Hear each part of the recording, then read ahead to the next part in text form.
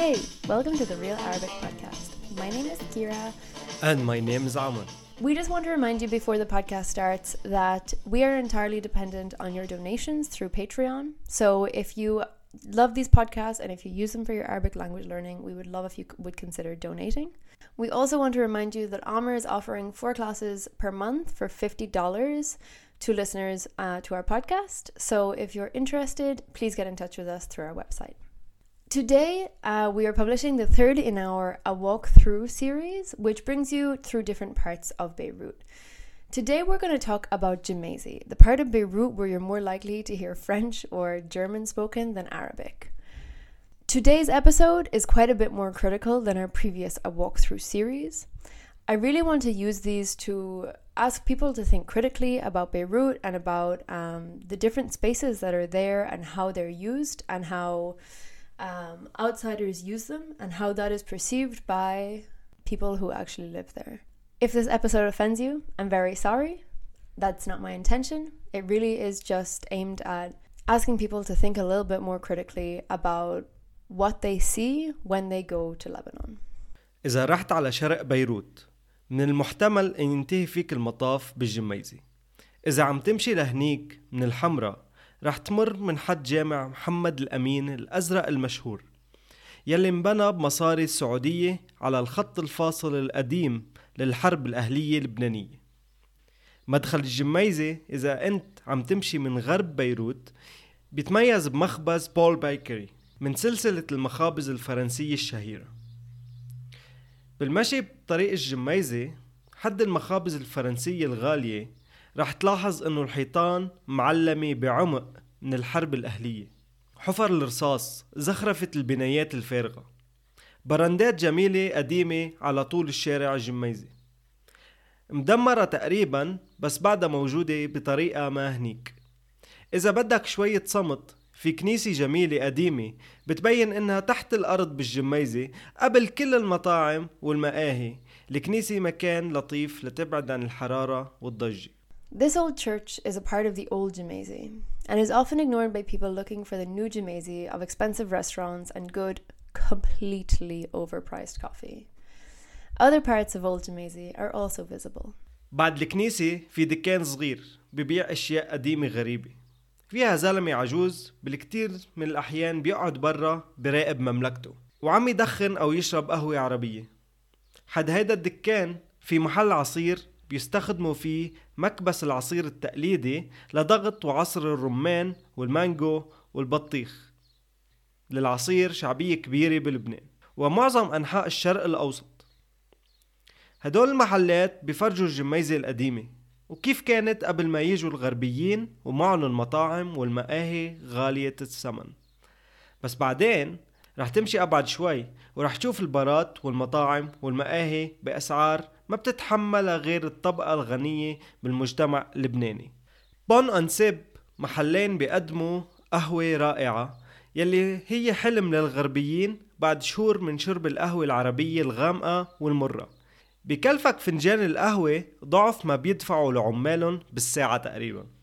Besides showing the horrible inequality in Lebanon, Gemmayzeh also shows Lebanon's international side with cuisine from around the world. However, as is always the case, it is the local cuisine available here that really stands out. على هيدا الطريق رح تلاقي مطابخ عالمية مش رح تلاقيها بباقي بيروت.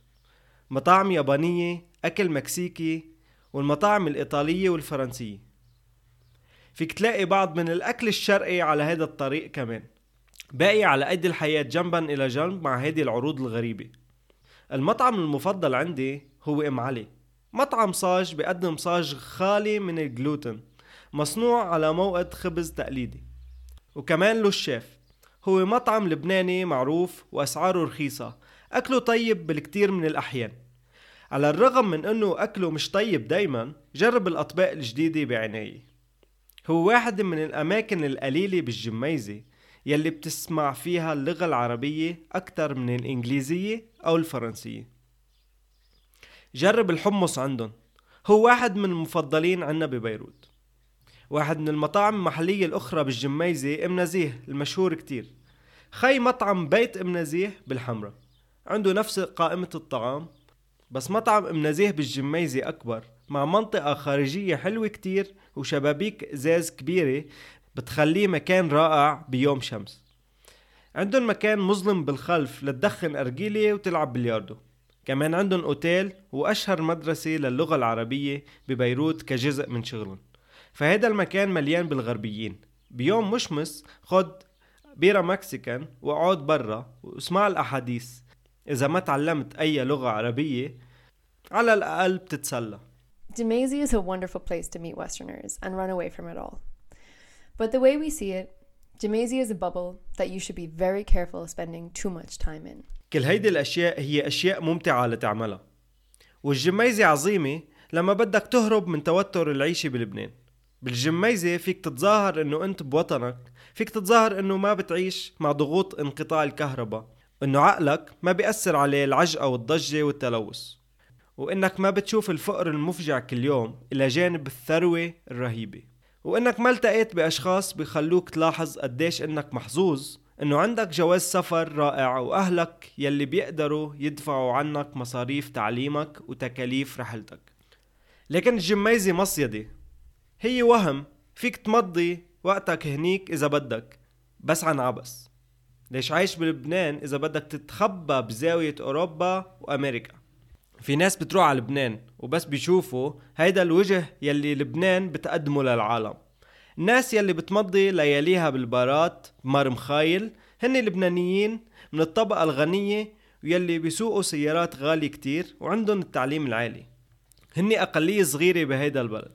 بالجميزة مش راح تقابل العمال السوريين المهاجرين هنيك أو اللاجئين، ومش راح تقابل اللبنانيين الأميين يلي ما بيقدروا يحكوا اللغة الفرنسية والإنجليزية.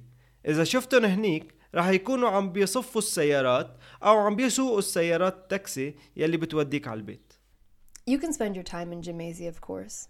It's enjoyable, you'll have a lot of fun, meet a lot of interesting people, but you won't see Lebanon. Not really. إذا قضيت وقتك بالجميزة رح تستمتع كتير، بس مش رح تشوف لبنان الحقيقي.